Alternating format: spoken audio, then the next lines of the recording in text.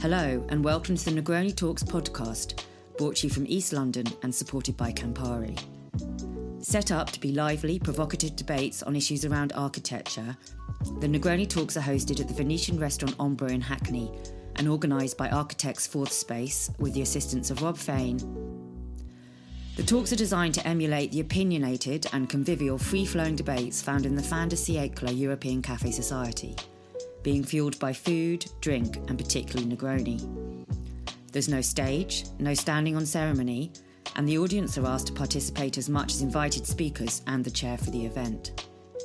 These recordings are presented as they happen live, and like the talks themselves, with no frills and little or no editing, to bring you the arguments of the evening, direct and unfiltered.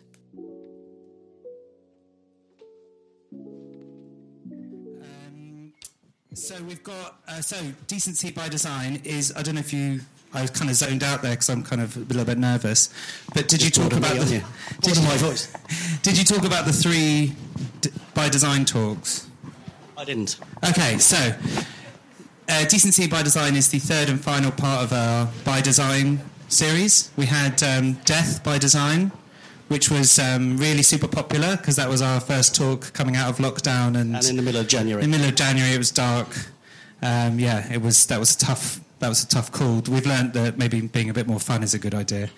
The second one was Diversity by Design, which was Diverse by Design, which was kind of pluralism of places and people. It's probably we should have had that as the subheading. Anyway, and tonight is decency, so I was going to read out the dictionary definition of decency or something like that, but I've decided not to bother because I'm going to leave that up to the panel. So we've got four amazing speakers tonight. We've got Shaikh from CSM and ACAN, is that right? And Native Studio, her in practice.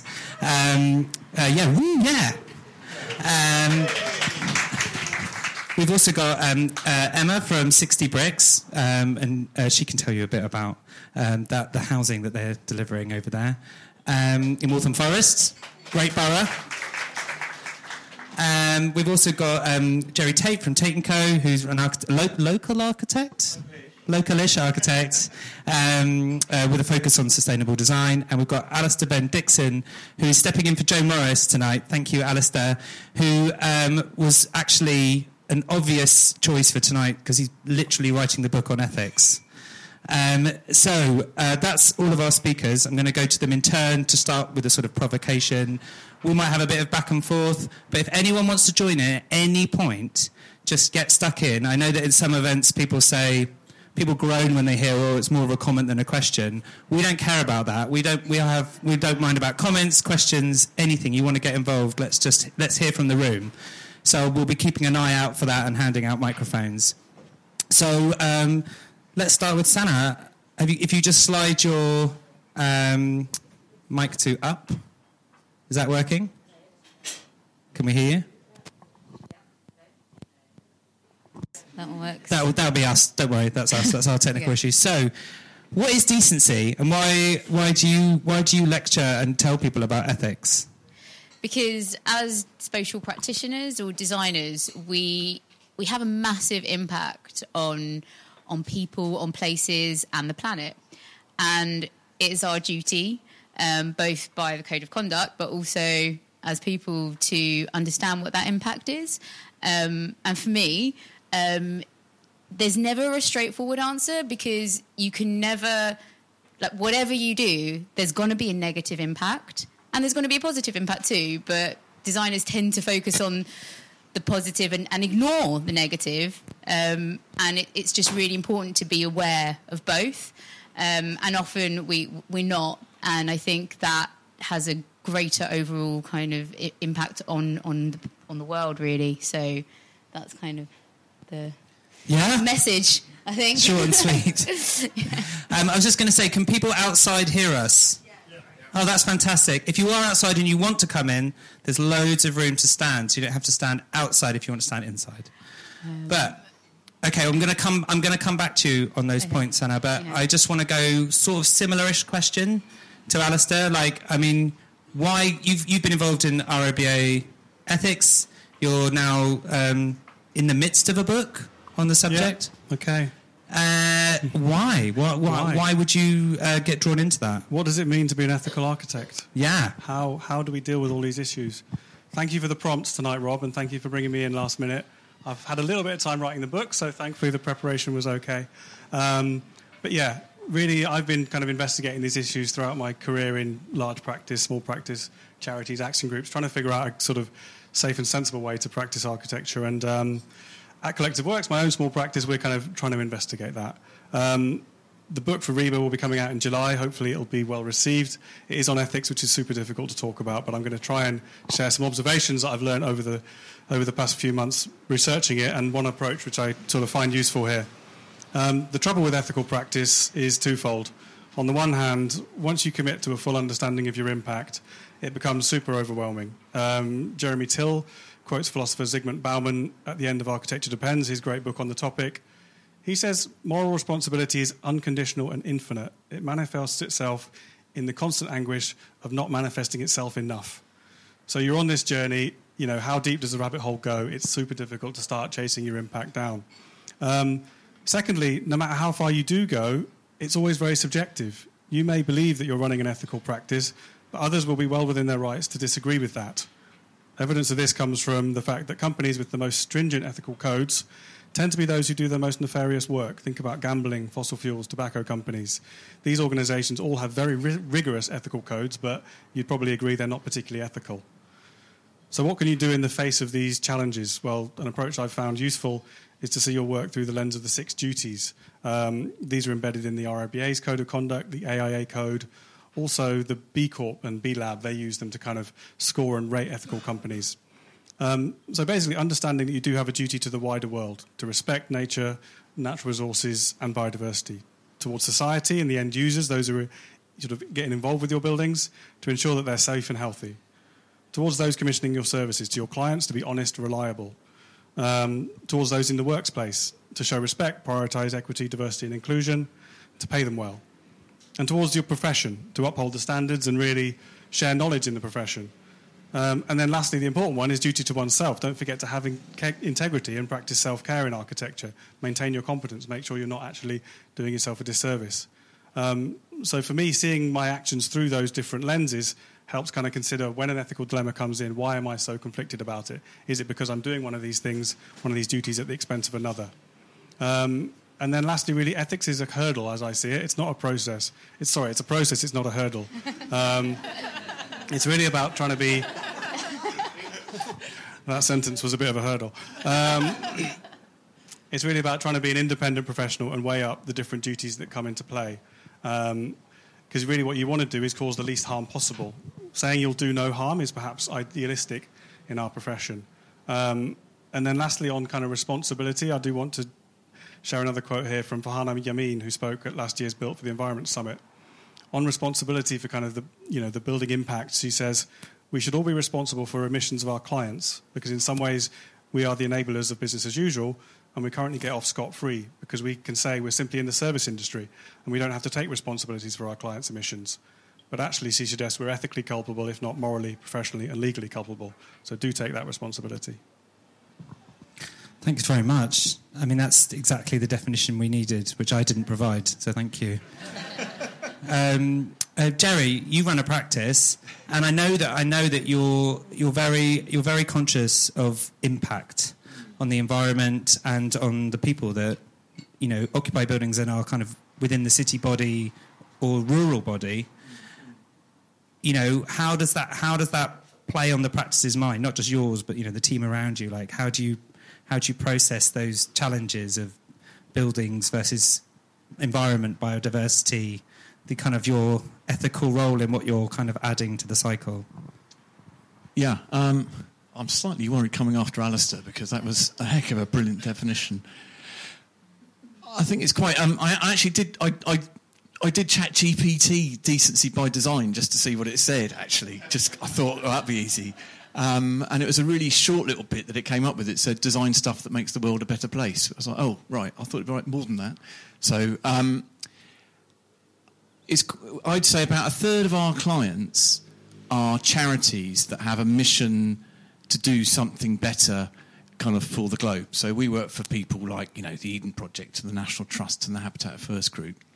And in a way, from an ethical practice point of view, that's a bit of a cheat, really, in that what we have to do is align ourselves with our clients' values and make sure that we're doing the right thing. And quite a lot of the time, they're already more aware than we are of things like the 5 capitals model of sustainability or something like that. So that kind of design work we fall into and we find it very easy. But then we also work in the sort of slightly more nefarious world, I guess, of kind of, commercial development. We do commercial residential developments. And that is the point at which it becomes challenging to remain decent as designers, actually. And that is the point where, what is your role? When do you walk away from a project? If you show someone the right thing to do and they ignore you, is that it, kind of, in terms of your relationship? And I think we have, this is going to lose me if there's anyone in the room who might employ us, we have asked clients to not work with us anymore. Like, we've walked away from jobs because we felt that the impact of what we were doing was wrong. So that's fine, but then the trouble with that is understanding the impact of what you're doing. And that's another thing that we struggle to keep up with all the time, just being completely honest. I think the thing that Alasdair was touching on is, how do you know you're being decent? At one point we were very much into passive house, operational energy. We were like obsessed by it 5 years ago. And now we're getting more and more into embodied energy because we realised that our impacts were kind of skewed in a carbon output point of view. Similarly, it's really easy to be into biodiversity when you're working for the Eden Project, but with a smaller kind of tighter urban side, it can be more challenging to get that kind of thing in. So it's getting those balances right all the time and making sure that you're creating a kind of balanced, decent solution, which we sort of struggle with. I feel like I'm in therapy or something. And the third thing I would say is the ethics of running an architecture practice. Kais is here today. Hello, Kais. I think it's all right to work for us, isn't it? Yeah, I'll put him on the spot. It's not fair. But one of those things is, you may be doing the greatest work that's helping save the planet, but you also have a responsibility to your team to make sure that the environment you're creating for them is supportive and safe and diverse and welcoming, provides all the right kind of benefits. And I think that is a struggle for the profession as a whole. And I think it's brilliant that the Future Architects Front have started addressing that, if I'm being really honest, because that kind of grassroots pressure just didn't exist in the profession about 15 years ago. So it's finally giving some balance, if you like, to the kind of the working environment of architecture.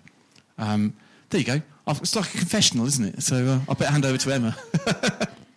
That's what we want, isn't it? Confessions of the Negroni talks. If you could pass the mic along. So we're sort of charting this route from academia and teaching to publishing to practice to buildings, Emma, and I think 50% of our text describing this event was actually about the quality of places that we're making for people to inhabit.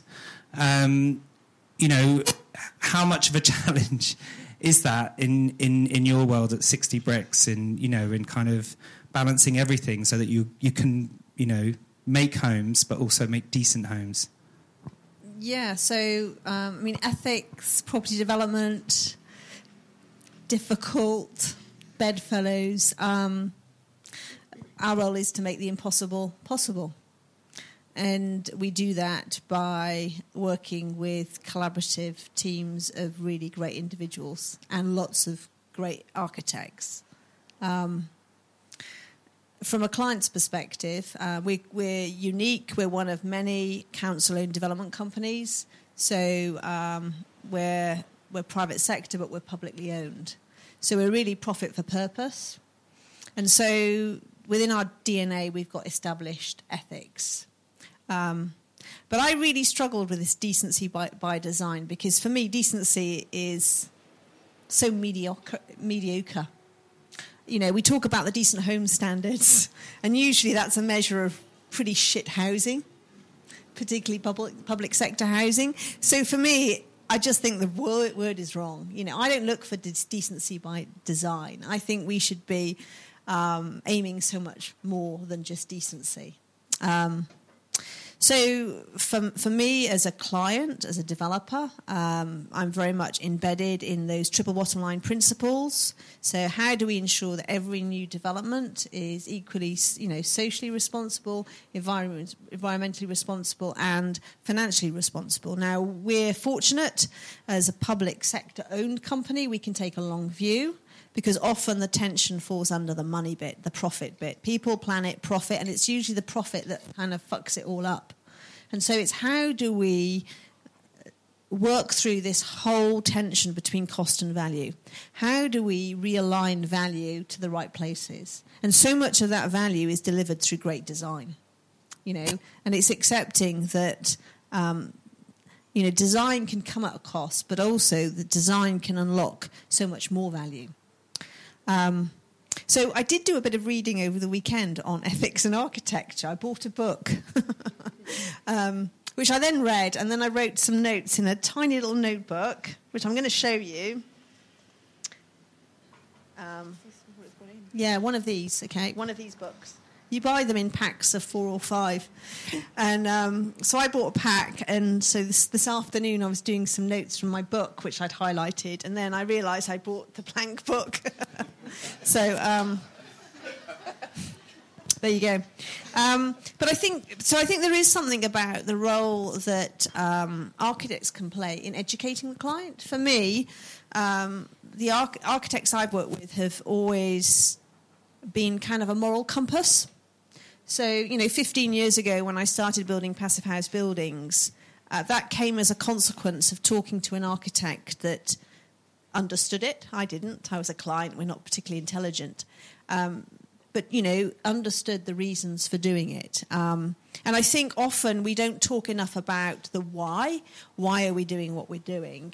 And often it's the why that gives you the most credible business case and gives you the most credible economic argument for delivering not decent homes, but delivering amazing exemplar homes. From an ethical viewpoint, I sleep really well at night. We deliver over 50% affordable housing for all our schemes. Our last phase 1 of development delivered 75%. That's not easy. It's nigh on impossible. But again, it's working with the right teams of people to make the impossible possible. And you can do it.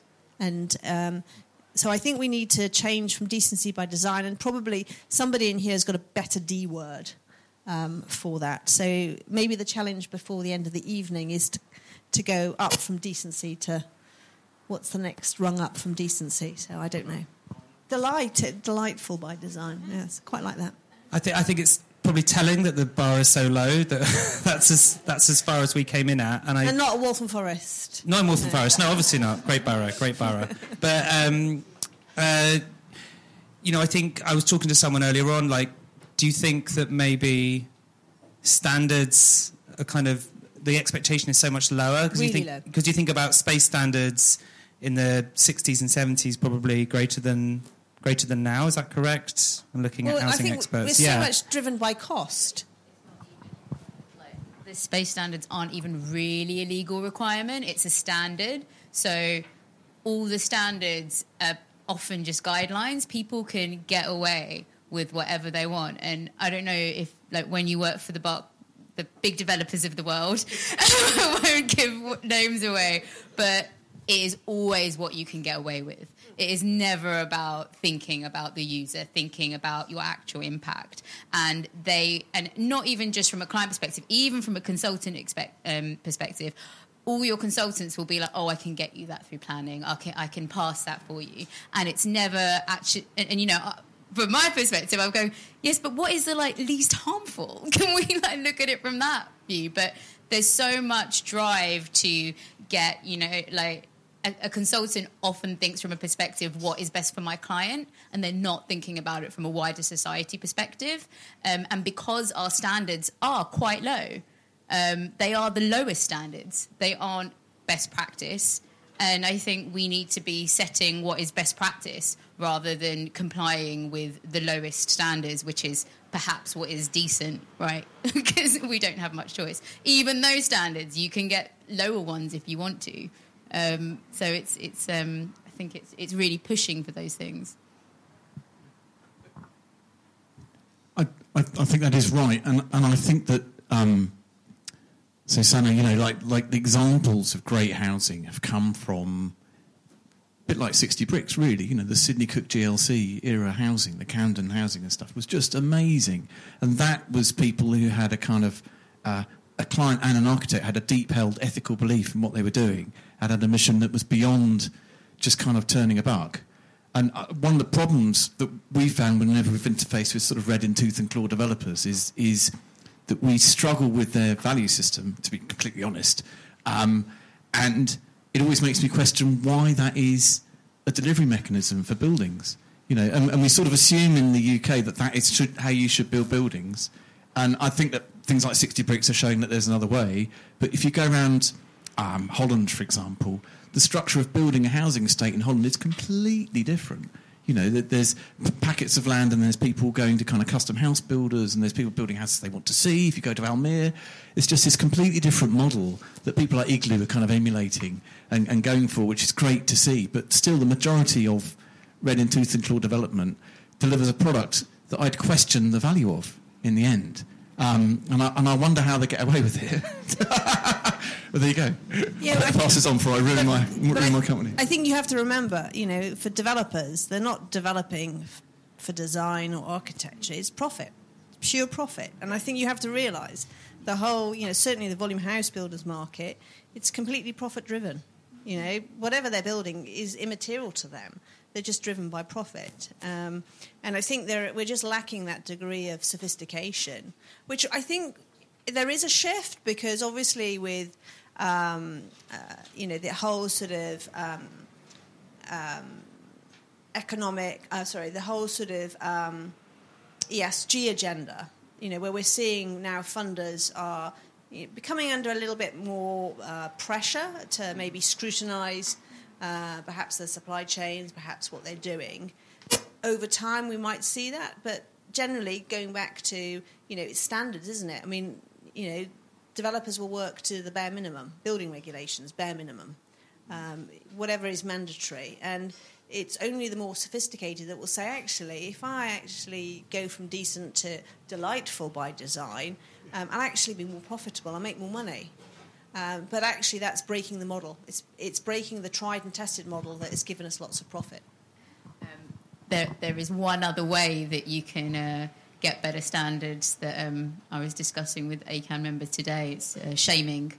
I like that. When you start putting in the press, your house is killing you, or, these kinds of things, that's the only way. I mean, there have been maybe less in the kind of obvious press, but definitely in the architectural press, things like they built a tower without 2 staircases. Who would do that after Grenfell? And people have, and then that architecture practice went back and did too.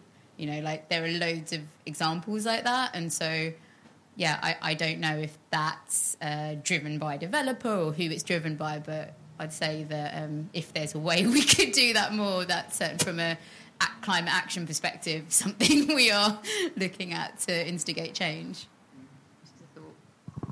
I'm going to go to Julie in a second, but before I do, just wanted to go back to you, Alasdair, just to touch upon this idea of reputational damage. And so I guess if you look at the press and we're talking about cladding, we're talking about damp, we're talking about staircases for fires, I can't remember what the other issue was. It's been, your house is killing you has been a sort of regular headline.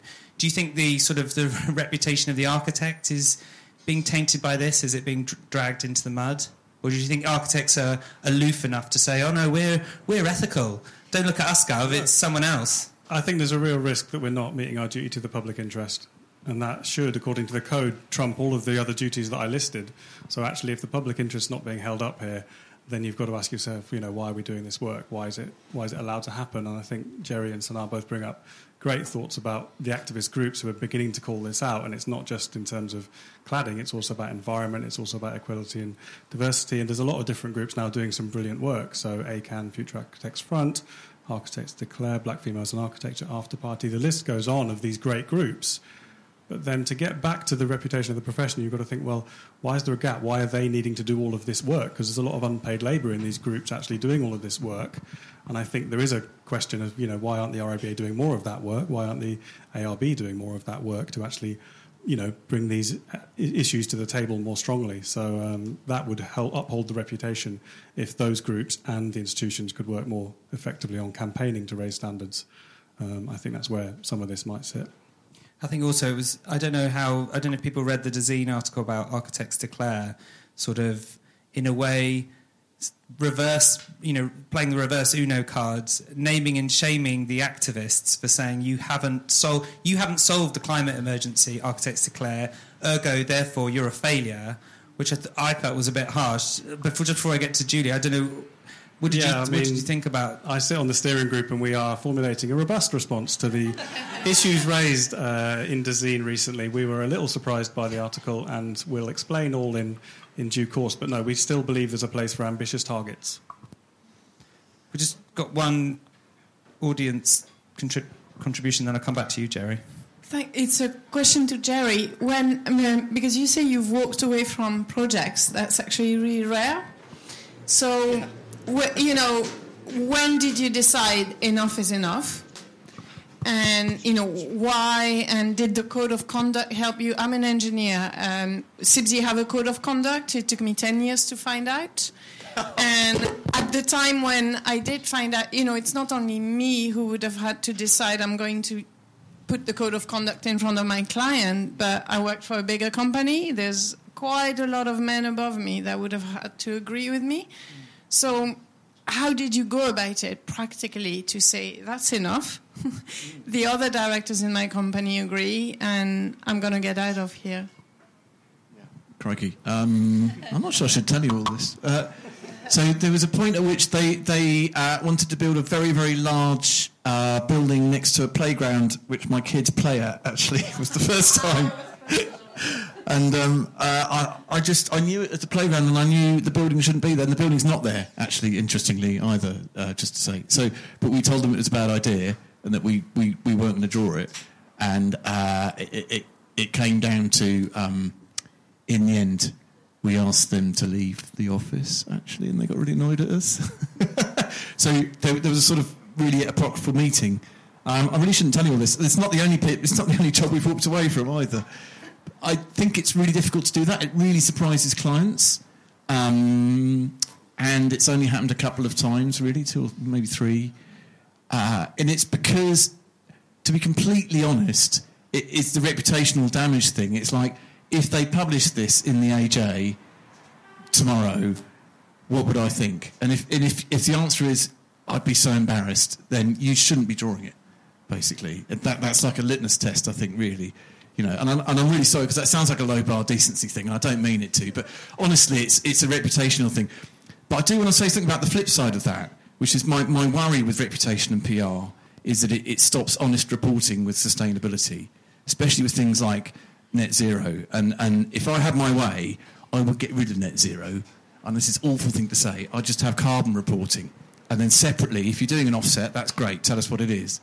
But I think that the net zero thing, you get these sort of big glass buildings which are declaring themselves as net zero, and it's a PR exercise.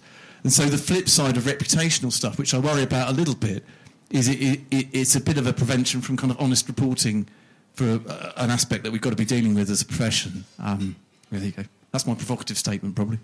So we rely upon naming and shaming from activists, a free press to hold us to account, and we need to get rid of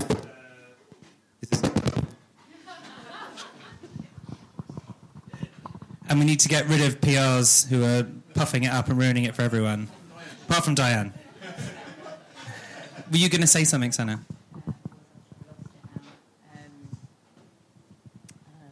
Probably need to get rid of death registers because, so many of our architects, even today, are designing buildings that are just killing people. Even today. They're designing buildings that will overheat before they've even been built, let alone where they'll be overheating in the next 80 years or of their lifetime. We're designing buildings that are, off-gassing, levels of indoor air quality that just bear no resemblance to the what would be deemed fresh air externally in comparison. You know, there is so much ignorance. Well, I can say that because I'm not an architect. But, you know, we talk about decency and we talk about the UK standards, you know. Well, the bar is really low. You know, as a developer, 15 years ago, we wanted to build healthy buildings. Where did we look? Well, we had to look outside the UK. There's no building standards in the UK for healthy buildings. So we adopted a German biobiology standard, and we now work with building biologists. And they're part of our design team in the same way that we work with climate scientists, because there's no standards that are robust enough to guarantee climate resilience within new build design. So, and an architect can't know all of this stuff. They're not taught all of this stuff, and seldom are they got the luxury of a client that gives them, the brief to design to these remits. So, we work with climate scientists who work alongside the architects. We don't always work with passive house architects. Often I like working with non-passive house architects, but they'll work alongside passive house consultants that can hold their hand. So I think, the feature of, great design is greater collaboration, bringing science to the table, and really challenging each other, because you have the tensions between, I have tensions between climate scientists that doesn't want, too much glazing because of overheating. I have a building biologist that wants lots of glazing for that natural daylighting and your circadian rhythms and your hormone productions. And then I have a passive house consultant who will say, well, we need just the right one to get us through PHPP. And also we want great buildings that are fantastic and function really well. And also we want them that are affordable to build. Really, really challenging. But time and time again, you can do it because you're working collaboratively. And probably one of the most important people within that room will be the cost consultant in QS. But one that has got, ethics behind it, but also real understanding and experience of what you're seeking to achieve. And you can deliver the impossible. You can make it possible. But we do need to stop thinking beyond our standards within the UK and really look at best practice around the globes. Totally agree with you. I do also think that there is, when you work for the less big developers and it's a smaller developer, cost is such a problem. The number of times where I've got to be suggesting the mechanical ventilation and all of the requirements, which I have done passive house and I've done all these things, but most architects haven't done all those qualifications. And still, definitely, most people agree that current building regs are just confused. They're not really giving you anything that makes any sense, so then planners just approve everything. So it's kind of a mess right now, and a lot is ending up on architects' plates. So I'm not, and then even when we try and suggest a sustainable solution, often the cost is so high, it's very difficult for a client who has a budget to attain. Even if you want to retrofit a property to make your existing home better, that is very expensive. The payback is so long. The cost of everything is so much. So it's quite a difficult situation, I think. So sometimes decency is just too expensive. Don't know if anyone. Yeah, but then you go back to, you say too expensive. Whose expense? Can we afford not to spend the money? So there's this thing, isn't it, about we struggle with this. It's like you want to do a really sustainable building, and particularly when you've got the wrong QS. You tell them you want to have triple glazing and MVHR and it's passive house certified, and boom, there's 50% extra on all the costs. And the client says, we're not doing that then, are we? And so partly that's an education exercise, with the QS. Partly that's us having done it before, I guess, and being able to say stuff. But partly the other thing is, how do you value the other stuff? That's the bit that's really difficult. It's like you can put a metric against the profit and you can put a metric against the building costs. But the difficulty is demonstrating to a client the social value or the biodiversity value in a way that's as hard and fast as the money. That's the bit that is a bit of a struggle, because that comes down to, in the end, the client's values quite often. Because unless you've got some kind of magic Excel spreadsheet that could convert the social value into money, they exist. They exist. So, I have to buy land from the council because we're a private company. But, I will say, look, I can do your residual land value that takes account of, all our requirements, and the land value will be negative. Yeah. But then I can produce evidence that will say, if you take the social value, if you take the environmental value, it's worth millions. Yeah. The challenge then is to the politicians to say, what do you want? Do you want £1 million cash today? You can sell it on the open market, and you will have just decent homes on it. Or do you want to invest now and have incredible social value, incredible environmental value, and you'll have a return on your investment, albeit it will be 40, 50 years down the line? And I think we need to re-educate people. We need to talk much more about the business case, and the business case being much wider than just the cost of something. And we need to marry up the work that you're doing as architects with a new language that helps clients make the right decisions. I think, some clients do want to make the right decision, but invariably they're driven too much by that financial aspect. Yeah, I mean, actually, we have seen some of those spreadsheets, like so 3 Adapt with the 5 capitals model and stuff, and I think they are brilliant. But the worry, I mean, I think, Emma, you probably get them, right? And you think they're brilliant, but a lot of people we have worked with, if they don't have the values already inherent to appreciate what those things are telling them, then they don't accept what they're being told, if you see what I mean. And what I don't really know is kind of the hard-nosed name you almost mentioned, Sana. Why does it matter to them, in a way, that social value? And how do you structure it to make it matter to them is a really sort of interesting thing. Because I think as a council you end up owning, or you're invested in that local area for a long period of time. But the classic house builder model is you build it and you sell it, and then you're out. And I think, how do you incentivise that long-term value, if you like, with that model? I'm going to do my chair bit and take the microphone back. I wanted to ask a question to the crowd, because I know there's a lot of really great architects in the room. And remember, this isn't being visually recorded, it's just audio recording, so there's no public shaming. But could I get some hands in the air if people have, told a client to get lost based on ethics or morals? Yeah, that's good. That's encouraging. Okay. Steve. I wanted to keep the conversation going in the room, so I was just wondering if there was anyone else who... Yeah, go on, Diane. Let's hear what you have to say. I'm just surprised, really, that we've not mentioned as one of the ways to turn this around is voting, because it just strikes me that until we have a government that values social value, instead of a government that values unfettered short-term profit, how on earth can architects or anybody that's designing operate and deliver within that system? And that's what we have to do. We have to organise politically, not just by profession. And you're right, architects are picking up a lot of the shit, but so are teachers and so are nurses. And we have a government that doesn't value social value at all, and that trickles down.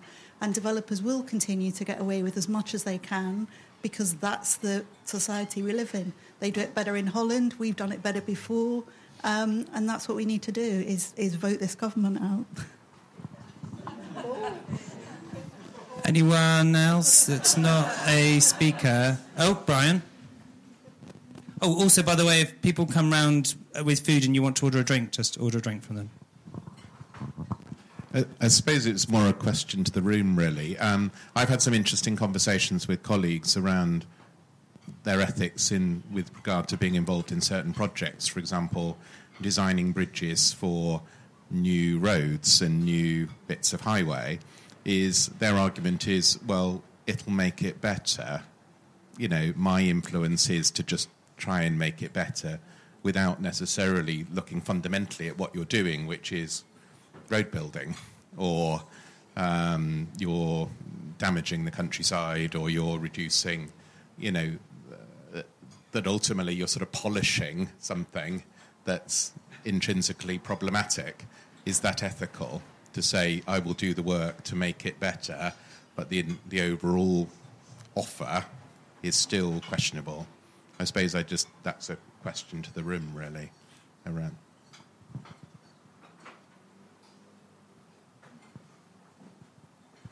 Does anyone want to take that from the room?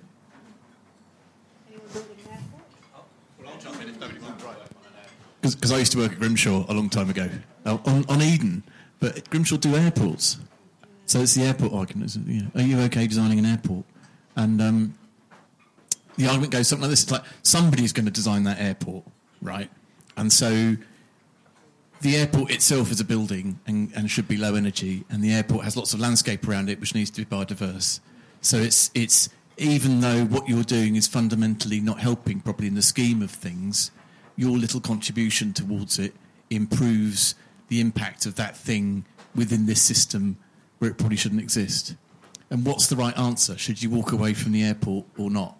Is the question really, I guess, isn't it? Yeah. I think it's really difficult to say to somebody, I think, and I'd really love someone to argue against me, I think that it's really hard to say to them, you shouldn't be designing that airport, because it's sort of, where do you stop? Should we not have cities? Should we not have dense population anywhere? Should we live off the land? Is the whole system broken?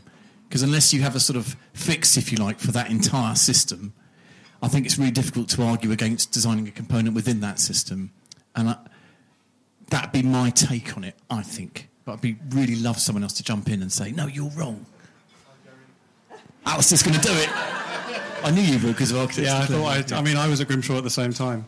I think the aviation debate's been played out, but I think we do have carbon accounting now, which can quickly understand how much the impact of the sustainability of the terminal has on the overall whole life carbon impact of the project. And I think if we say, if I don't do it, someone else will. I've got a quote from Flora Samuel here, who wrote a fantastic book on the value of architects. If we didn't design it, someone else would. This only serves to highlight a worrying abdication of ethical responsibility by some of the world's leading design firms. None of this helps the reputation of the architect. So if that's the lowest bar of someone else will do it, it's a very low bar, because you'll always find someone to do something. Apply that to other aspects of your life and you can find people to do all sorts of things that you wouldn't think were acceptable. So I think that's a rebuffal on that. But yeah, whether or not, you need to look at the whole life carbon global picture to understand how much new aviation we can afford. I think also it's more than just about climate. Obviously, climate is the great challenge of the age.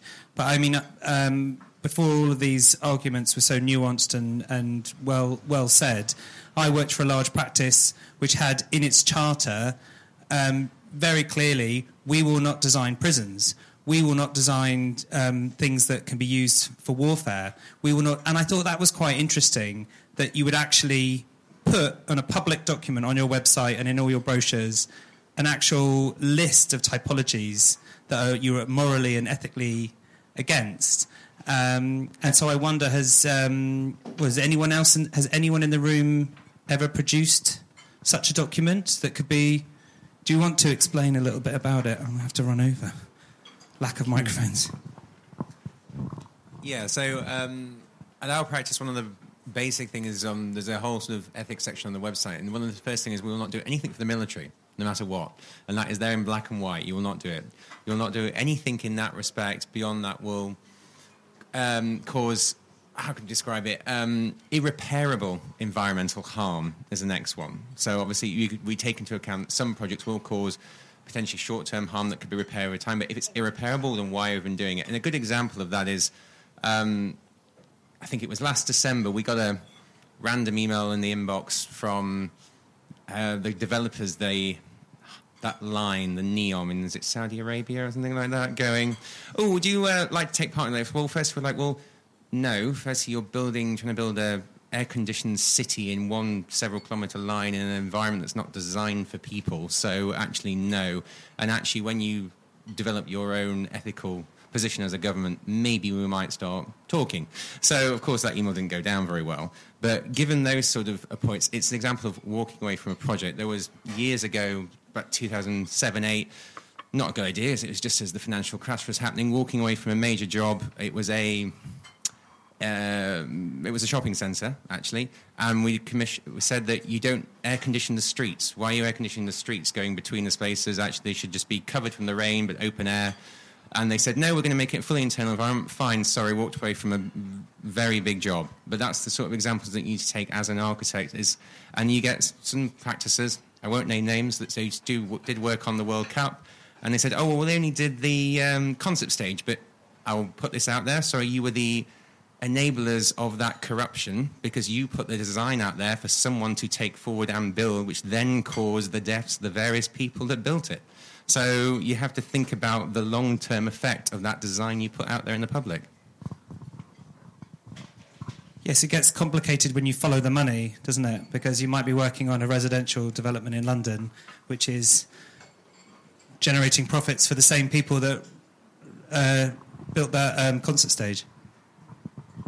I think it's really interesting thinking about other countries and deciding that our ethical perspective is correct.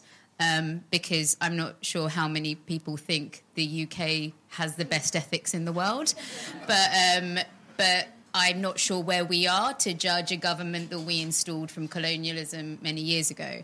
So I think it's important to think about it from that perspective. But once I was a big practice for a long time, and we had some projects in India, which is also where I'm ethnically from, and that was really exciting to me. And someone from the press came and said, oh, you know, like, what are the ethics of working in India?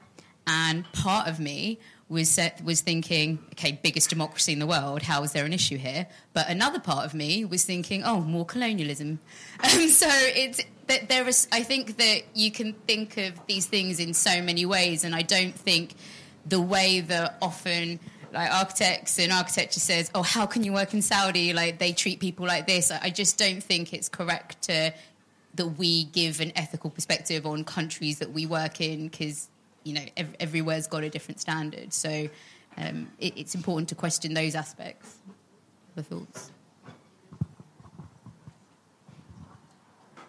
I'm not too sure whether this is going to sound right, but I'm going to say it anyway. Is there so many of our talks are in essence about the role of the architect, and I think that's what we're picking away at, talk after talk after talk, theme after theme after theme. Do we not feel, if we are a service provider, it seems to be that what people are saying is we're sort of down the food chain a little bit, we're not in control of the money, and therefore we are automatically compromised. Is there not some argument for redressing that balance by how we educate future architects in terms of what the role of the architect actually is or should be, so that we can control the uncontrollables or be more of a voice that can shape reality? Question. So that's a question about the extent of agency of the architect, I think, and what power do we have in the system? And I think it's a really interesting question because on one of Emma's points, we've worked a bit for sort of sustainable funds, you know, the bits of pension funds that got to spend the money in the right way, and they always do the right thing. They always want to build renewable energy houses. They want to build a nursery or something like that because they're kind of duty-bound to do it. And that's the power of money driving a project in a way that our agency as an architect, if you like, in a project would struggle to do. Because we can show people the right thing to do, but how do we make them do it unless they want to do it? In terms of how you educate people to kind of get more power in the system, the truth is, I think if that was your ambition, you would have to educate people to be able to step out of their architect role, to be completely honest, because you'd have to move up the food chain to have more agency in the situation. I think that architect, as currently defined, would struggle to be able to have that kind of power. You just add development economics to your training, because, you know, so much is the language and explaining the business case behind what you're doing. And I think from architects, if you understood more and had a better understanding of the value that you bring to development, then you're talking the same language of those clients, a lot of those clients. Something I've found very interesting as currently an architecture student about this debate the whole night is how the the conversation has concentrated more on what we will build with the conversation of space standards and of property developers, but something that within my understanding and comprehension of architecture is also what we have built and the built environment that already exists in London, because how I participate a lot in architecture is within housing estates that are constantly under threat of demolition. And you, Joey Tate, said how the GLC and that legacy, that wonderful legacy on the built environment of London. And I found it very interesting how it's, yes, this conversation is more on what we will build rather than what we should, protect within our built environment already, that we already have, that is always constantly under threat of demolition, and how we can also, within the things that we do have, that are, if we're talking about the 60s, made out of massive amounts of concrete, how we can preserve this, how we can retrofit this and keep it within our built environment. Because I think if we shift the debate against space standards and all of this and just look at the streets and the communities and everything we already have, because demolition in itself is an incredibly violent act, and demolition of people's homes as well is incredibly violent. So I think that that's my perspective as an architecture student on this world of architecture, and yes. So listening to architects and future architects, I'm wondering, should there be, we talked about standards and guidelines, should there be an ethical standard that can be somehow become a metric that affects profit, investment, and here we go, planning? No. I mean, I'm going back to what Emma's been talking about consistently, and I think there's some great points being made by Alasdair and Jerry and Sana as well. But I think, Emma, is that issue about being able to be versed with a language of development, a language of economics, a language of understanding the delivery of a complicated process. You know, there's an awful lot of actors involved in buildings. And going back to your point, when you know that language, there are some things that you need to demolish. They're full of asbestos or they're substandard. The retrofit doesn't always cost less. You know, there's always a balance.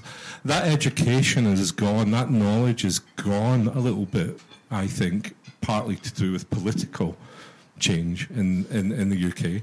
Many people who are around here tonight will remember CABE, and for as much as you might want to complain about their design review panel, the enabling section where they were going around the country and actually helping and holding the hands of local authorities at planning and strategic levels on understanding, again, the language and the processes of development, financial or otherwise, allows for a degree of joined-up thinking.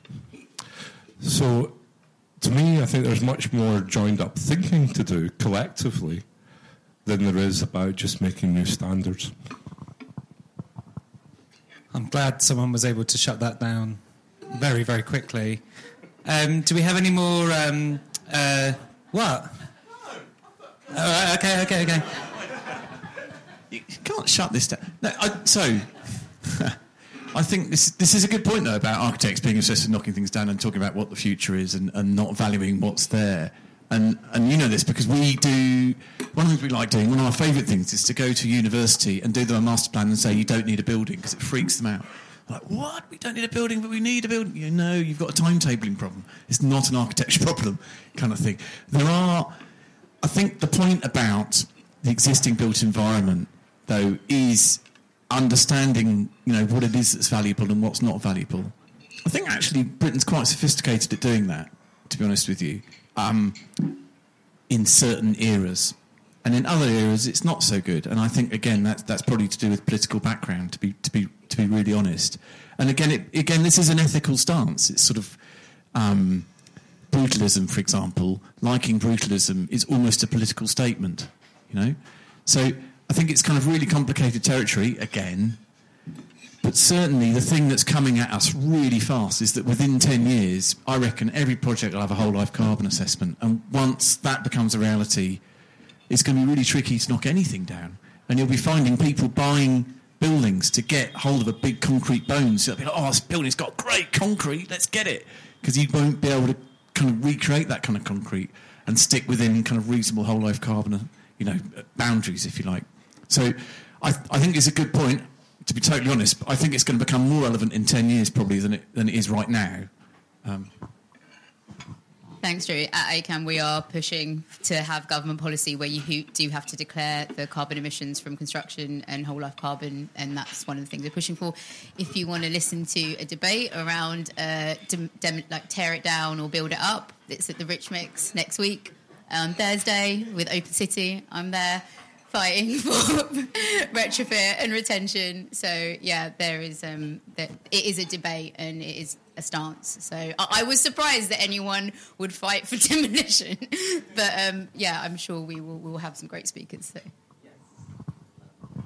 we've got Alasdair and then Julie again. Just 2 points from me on accountability. I kind of agree, but I also want us to remember that we do have great codes already. We're just not held accountable to them. And so that's the thing. People talk about upgrading codes and having more standards, but actually let's just follow the ones that we have, because certainly in the professions, they are pretty strong. We're just not held to account yet. On education and what future architects need to know, the consultation with the Architects Registration Board is open until the 10th of May on what future skills architects need to learn. So please, if you care about this, do complete that consultation. It's not a long one. ACAN are providing a response. But yeah, get in touch with me if you want to fill that consultation. Yeah, and this is not an act. If you do want to fight demolition, you can also email Michael Gove, who was supposed to decide on the M&S Oxford Street in 2 days and who has delayed it till the end of July. So email him for the M&S Oxford Street. I think something that Hugh said to me, maybe he could put it better than me, when we first started talking about this, was the idea that architects generally, maybe there's an industry-wide thing where it's like, yeah, we're nice, we're liberal people, we're ethical. Does everyone agree that is kind of an industry-wide general feeling? Loads of nodding heads for the podcast. I think the ones that don't feel like that aren't here. You think they think they're not ethical? I think the people who don't think of themselves perhaps as progressive and liberal aren't here. They're somewhere else, chatting about what they're going to knock down next. What kind of smoking cigars saying, "Wah-ha-ha, we're going to knock this down," that kind of thing. I mean, I'm joking, but I'm probably not joking. I'm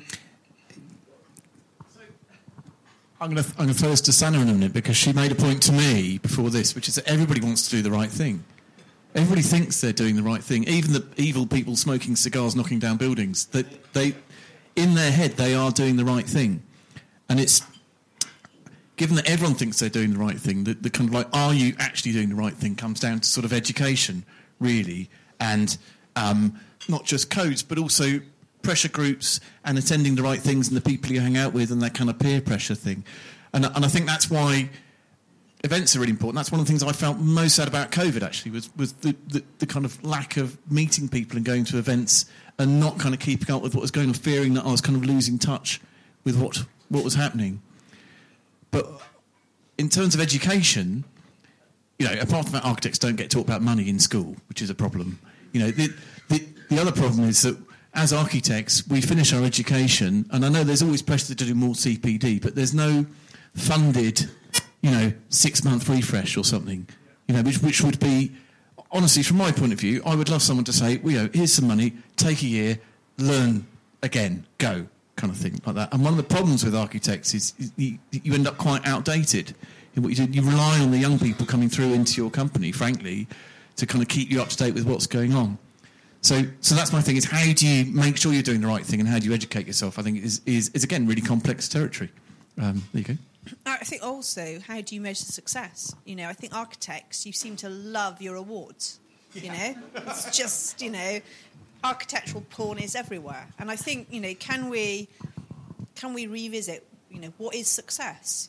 How often do we go back and ask the users of our buildings, the residents, the communities, is this successful? We're not particularly good at, going back, doing post-monitoring work.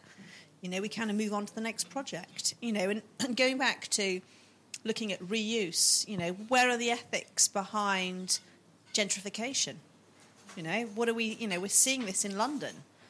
How do we ensure that, what we're developing is the right sort of development? I mean, we're seeing a lot of, in Waltham Forest, the development economics as such, you've got to go upwards. But, what are the ethics of designing family homes that are just, high-rise, and they're just going up, up and up? And so I think, there's still a lot we need to talk about and debate about, but we mustn't forget that, what we design is all about the people. And, and tonight we haven't talked much about people, we've talked a lot about design. And I think we should be a little bit more sophisticated and have the bravery to go back and visit maybe some of our old projects and say, well, were they success? They might have won you lots of awards, but actually have the outcomes delivered. And also, the RIBA and a lot of these award bodies, they need to rethink the criteria in terms of what warrants an award now. And, and I think we need to broaden that out. I'm so glad you brought up awards, because I work for multiple practices, and part of my job is doing award submissions, as I know some other people in this room may have to do on a regular basis. And there is a community impact box. There is sometimes very lengthy sustainable credentials that you have to put in with measurements and blah, blah, blah, blah, blah. And then you get to the shortlist and you go, well, that's weird, because the shortlist is not the most community-minded and it's not the most sustainable. It seems to be the most kind of beautifully detailed, concrete, bricks, incredibly delightful, gorgeous, rich, luxurious buildings. And what happened to my submission, which was sustainable and ethical? And then it gets kind of even worse when you get to the winners, because then when you get to the winners, it does feel, and I'm just going to say this, it feels like it's the same practices that win time after time, who are very established. And, sometimes they'll give out a couple of awards for the newbies just to make it look like it's okay. But awards are super dodgy. And I think as an industry, I'm a chair, but now I'm saying my own opinions. But as an industry, I think we really need to look at that criteria. So we're going to do Steve and then you over here. Just really quickly, I'm glad Emma brought up people rather than awards. Because sometimes, well, let's put it this way. I remember a nice shift when Hugh and I were designing plans for a social housing provider, and the conversation was much more involved on the layout of the plan than it was for a private developer. So these things became important, and this was comfortable to us because we felt that we were always up against it with the private developer in terms of trying to make a plan that worked for people, that worked properly, not just ticked all the numbers. And I think that's something that we haven't discussed tonight. And sometimes the design of a plan, and I've had conversations with RCKA and Alex at Main Architects and so on, and there's a good discussion out there between architects about what makes a good plan, and also with clients, particularly in social housing, where there has been a kind of knowledge and a kind of awareness of the kind of people that you're delivering that housing to, which I think has to be part of the debate more than awards. Sorry, Rob. Plans, jeez. This is a question for you, and but also for everyone else as well. But the company that I work for now, so they do a lot of development, sort of high rise, which I don't really agree with, but that's a whole other story. But basically, they so were commissioned to design from stages 1 to 3 of development, and they did all the plans for them. But then, I think, which is quite common, another company took over from stage 3, and then had initially, so they designed all these like 2-bedroom apartments, one-bedroom apartments, and then where the kitchen was at stage 3, the other company had then come in and then rearranged the whole plan, but done that once planning had come in. And I feel like that's quite a common thing that happens in these developments, to try and generate as much profit as possible, and then sort of, have as much sort of apartments in a small sort of amount of space. But then how do you create more regulation within that? Because you've got planning that's already gone through, and then you have another company that then don't really, there's such a lack of discussion between the companies before, the architects who do it before and then afterwards, and then that allows developers to then get away with quite a lot of stuff. So then how do you sort of Yeah, it's because, believe it or not, developers, they have got a degree of intelligence, and so they will maximise profit. I mean, that's what they're born and bred for. It's money, money, money. So I can't defend developers. I'm not going to defend developers. It's the nature of, that's their industry, in the same way that most architects, are there to design incredible buildings. Most developers are there to deliver a profit. What I would say is, right now, and all of you will know this, development economics is really, really tight. And so you need to be more sophisticated and more intelligent to maintain a viable profit level. That just means that, things get dumbed down and you go towards more decency as opposed to, delightful design. And that's why, I guess from my perspective, it's about how do we disrupt the market, deliver homes that are more than decent, and we educate the purchasers that there is a choice, and they understand the difference between, what the volume house builders are developing and their model, and what other people are delivering. Unfortunately, there's not enough other developers that are able to deliver enough choice for us to turn the market. Because if the market suddenly started voting with their feet and said, look, I want to, I'll only buy a home that is healthy, I'll only buy a home that is climate resilient, the bigger developers will change. But at the moment, there's not enough evidence, there's not enough market demand for it. So we've just got to keep battling away and share our learnings, I think there's a lot we can do, whether you've got experience of these projects or not. A lot of my experience has come through making a huge amount of mistakes and just learning, from one iteration to the next. And I think sharing your mistakes is so much more powerful than just sharing your successes. So we should probably have awards for failures and mistakes, and then learn from those rather than from perceived successes, really. I'm interested in talking about how we as a community create a kind of collective ethic, because I think ethics do change over time. And I'm old enough, I'm afraid, to remember that when I started architecture, if I remember this rightly, and someone can put me right if I'm wrong, the emphasis was on our sort of civic responsibilities. But now what ARB says is your responsibility is to your client, and you should consider the impact on society as a whole. That is an absolutely huge shift if you think about it.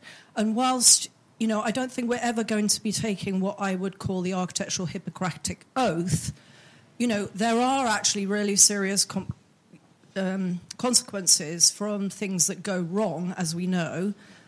And where we've found real problems is that actually what's controlling a lot of what we do is the insurance market. That's both PI and the ability to get insurance on buildings themselves. Yes, and there was something else, and I've forgotten what it was. But I think the issue around monetarization and the way in which everything has become marketized in our society is really an ecology which goes from top to bottom, and that has caused a lot of the problems that we're now in. And the fight back is coming from the youngsters who see that as a problem. We're all implicated in it, and that's the problem as well. So my dilemma as a leader of a practice is where we make really difficult decisions in this ecology between paying our staff well, doing a good job, i.e. spending fees, and the downward pressure on bidding for work in the public sector. That's where we can't square the circle. And if we continue in this ecology, I feel very negative about how we're ever going to get out of this ethical dilemma.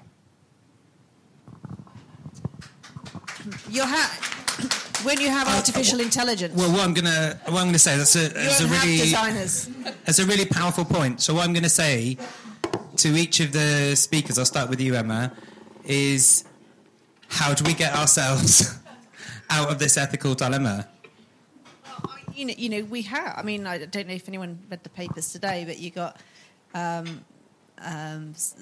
Hadid using artificial intelligence.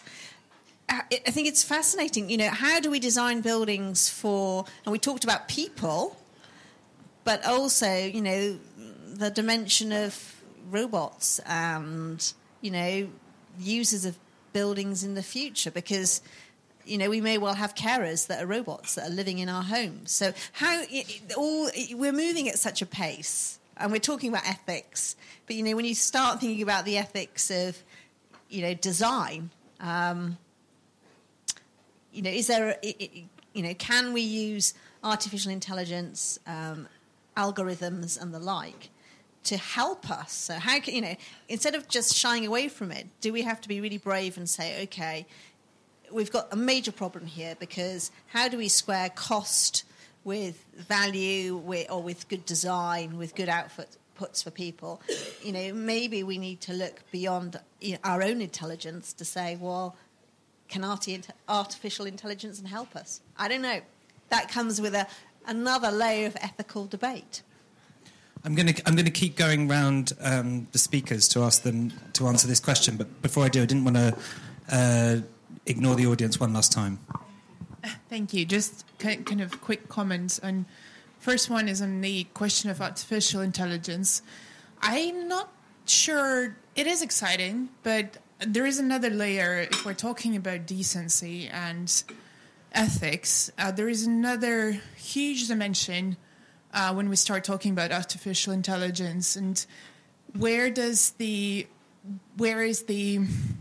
sources that the artificial intelligence is using?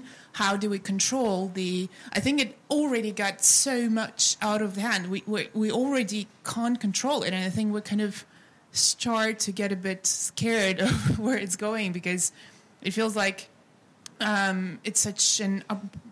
it's going at such a speed that my question is, there is another ethical dimension when we start talking about artificial intelligence. And another thing is when you start talking, we just talked about that we can't even design decent homes. We struggle with designing homes, with designing buildings that are good enough, and then we start talking about robots and all this beautiful high-tech future, but it seems a bit kind of unrealistic, because I think it will take us a couple of dozens of years to deal with the very simple problems that are facing right now. Even here in the UK, we're struggling so much that starting to think about all these expensive solutions and high-tech technologies, it seems a bit, unrealistic. I'm just kind of... Smart homes are here already. You know, the technology, they are, but it's such our fridges, with our computer systems. You're only just seeing the start of it. You know, fast forward 10 years, and it would be great to meet back here in 10 years' time to have this debate. Well, you might not have to wait that long, because we are debate. Would people like us to do a talk on AI? Bring in some AI experts?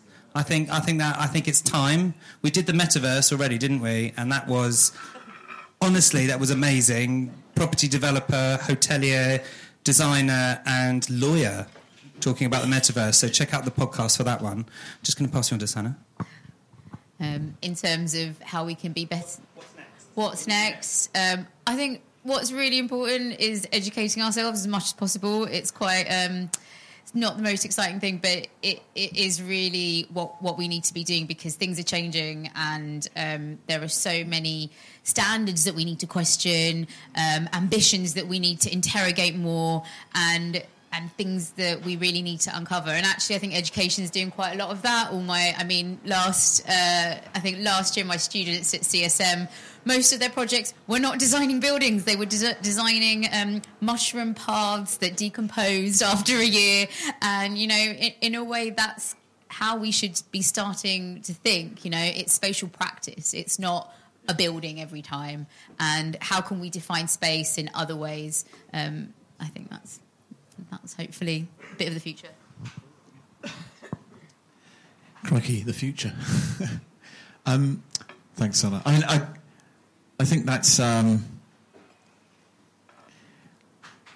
think it's really interesting about what's next.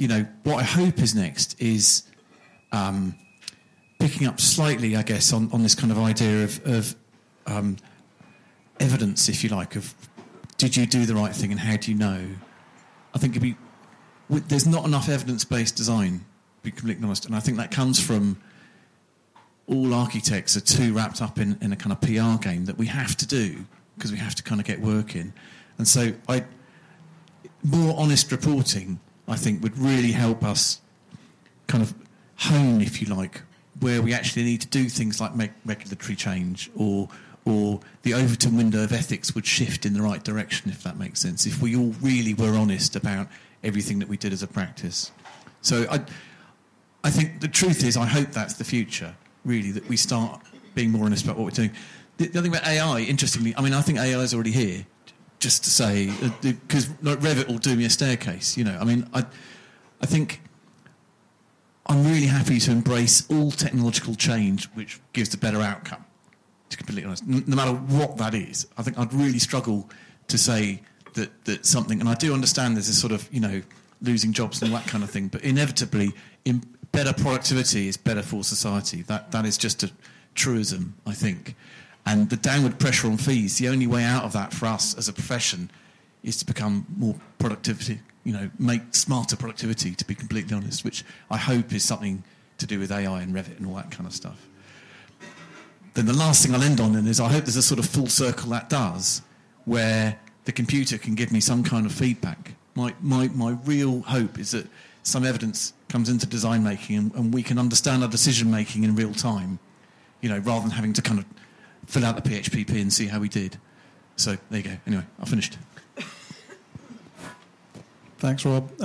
Jerry, I'm surprised you didn't mention protection of function as something in the future that might allow architects to charge higher fees and have time for all of this training and the various things we're going to need to do to upskill to face climate emergency and everything else. But if that does come in, that's interesting. I think we can certainly vote for that, lobby for that. Jerry wrote a great article about that for BD, so that's one idea. But the trouble with that is, it doesn't necessarily come with more fees. So sorry. Okay, sorry. I'm now going to... Yeah, okay. Protection function. The trouble with that is, like, the RIBA has this attitude towards defending architects' fees about adding responsibilities all the time, right? And so we get more responsibilities. We don't actually get more fees, So I know I made an argument that we should have protection function to get more fees, but I'm kind of backtracking on that now, because what I've seen is our responsibilities as a profession increase and the fee base not, to be completely honest. And that I have anxiety about that as someone who runs a business. The client base not increase? The fee base doesn't increase, if that makes sense. But the number of clients requiring our services would increase enormously. Yeah, that's true. You got me there. I'm still hopeful on protection of function, and then I guess the other thing that gives me optimism is, like I explained, the youth activism, the groups in the room and the groups outside the room who are making changes in our industry, and the incoming RIBA president, Moiwa Oki, who has got accountability as one of the pillars of his election statement. So hopefully he will enact some change. And yeah. Thanks very much. I think a lot of what it comes back to is we're talking about education, activism, leading investors, leading developers, trying to get everyone, the Failures Awards, which I'm going to champion. I don't know how, I don't know who's going to enter that, but I'm going to try. But I think all of this, I think a lot of it comes down to honesty, which we're talking about sharing data, sharing information, talking about failures, holding people to account. So I think if we were going to sum it up, maybe honesty is the one word that we could try and pin onto. Honest by design, not decent. Honest by design, maybe. That's a better word and a higher bar. So, without further ado, I'm going to say thank you, so I'm going to pass you on to Hugh, but just like to thank Emma, Jerry, Sana and Alasdair for their time.